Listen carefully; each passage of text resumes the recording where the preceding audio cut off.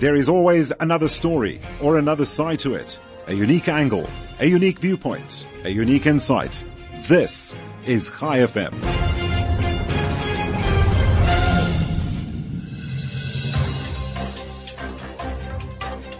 For ChaiFM, I'm Michael McKenna. Let's start with updates from the United States, where anti-Semitism is rearing its ugly head as flyers reflecting anti-Jewish content have been distributed to households this week, allegedly by white supremacist groups. Letters in plastic bags were placed on driveways of residents in Jacksonville, Florida, and in Long Island, flyers, also packed in plastic bags and dumped on driveways, contain pictures branded with a logo belonging to the Goyim Defense League, which is a white nationalist organization believed to be spearheading the campaign. The Anti-Defamation League in the United States has reacted strongly to this development, vowing to continually speak out and act against such hate and anti-Semitism activities. And also in an act of solidarity, Afaf Nasher, the executive director of the New York Council on American Islamic Relations, has condemned the flyers, declaring them as Nazi-inspired and racial supremacist propaganda. And whilst the United States battles anti-Jewish sentiments, reaction continues to pour in regarding Palestinian President Mahmoud Abbas's remarks during a press conference in Germany that Israel committed 50 Holocausts in response to a question posed to him about the forthcoming 50th anniversary of the attack on the Israeli team at the Munich Olympics. German Chancellor Olaf Scholz has issued a statement expressing disgust at such remarks relating to the Holocaust horrors. Germany's ambassador to Israel, Stefan Seibert, also condemned Abbas's statement regarding the Holocaust and said it was completely unacceptable, adding that Germany will always stand against any attempt to deny the Holocaust. Yad Vashem chairman Dani Dayan said the statement was despicable, disgusting, and a new low, whilst the United States Special Envoy for Monitoring and Combating Anti-Semitism noted that Holocaust distortion can have dangerous consequences and fuels anti-Semitism. Latest reports coming out of Australia indicate that an active neo-Nazi group is suspected of vandalizing the Adelaide Holocaust Museum and Andrew Steiner Centre complex.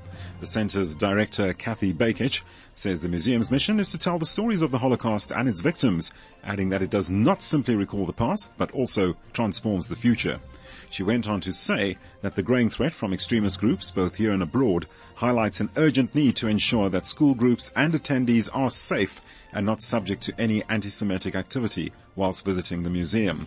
The museum has recently reported numerous and brazen acts of vandalism, reflecting a growing threat from extremist groups, fueling anti-Semitism and racism. From Canada, Anita Neville, a former Member of Parliament and a prominent member of the Winnipeg Jewish community, has been named Manitoba's next Lieutenant Governor. Canadian Prime Minister Justin Trudeau commended Neville as a true champion and leader of a community, province and country. Neville, who will be the first Jewish person to hold such a position, is honored by the appointment, declaring that she will certainly introduce her Jewish values into the role by focusing on education, human rights, exchanges between different communities, reconciliation and understanding. Neville has an extensive history of involvement in Winnipeg's Jewish community, and reaction to her appointment has been completely positive.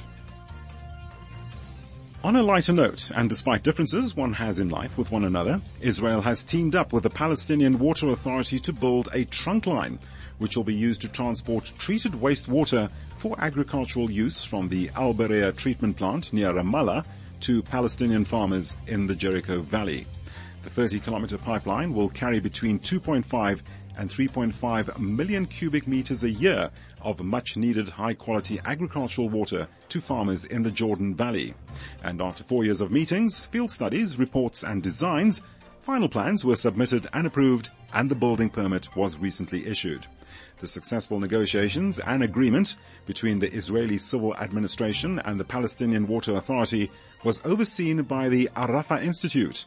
That's a leading academic and research institution in Israel, which promotes cross-border environmental cooperation in contrast to continuing unsettled political conflicts.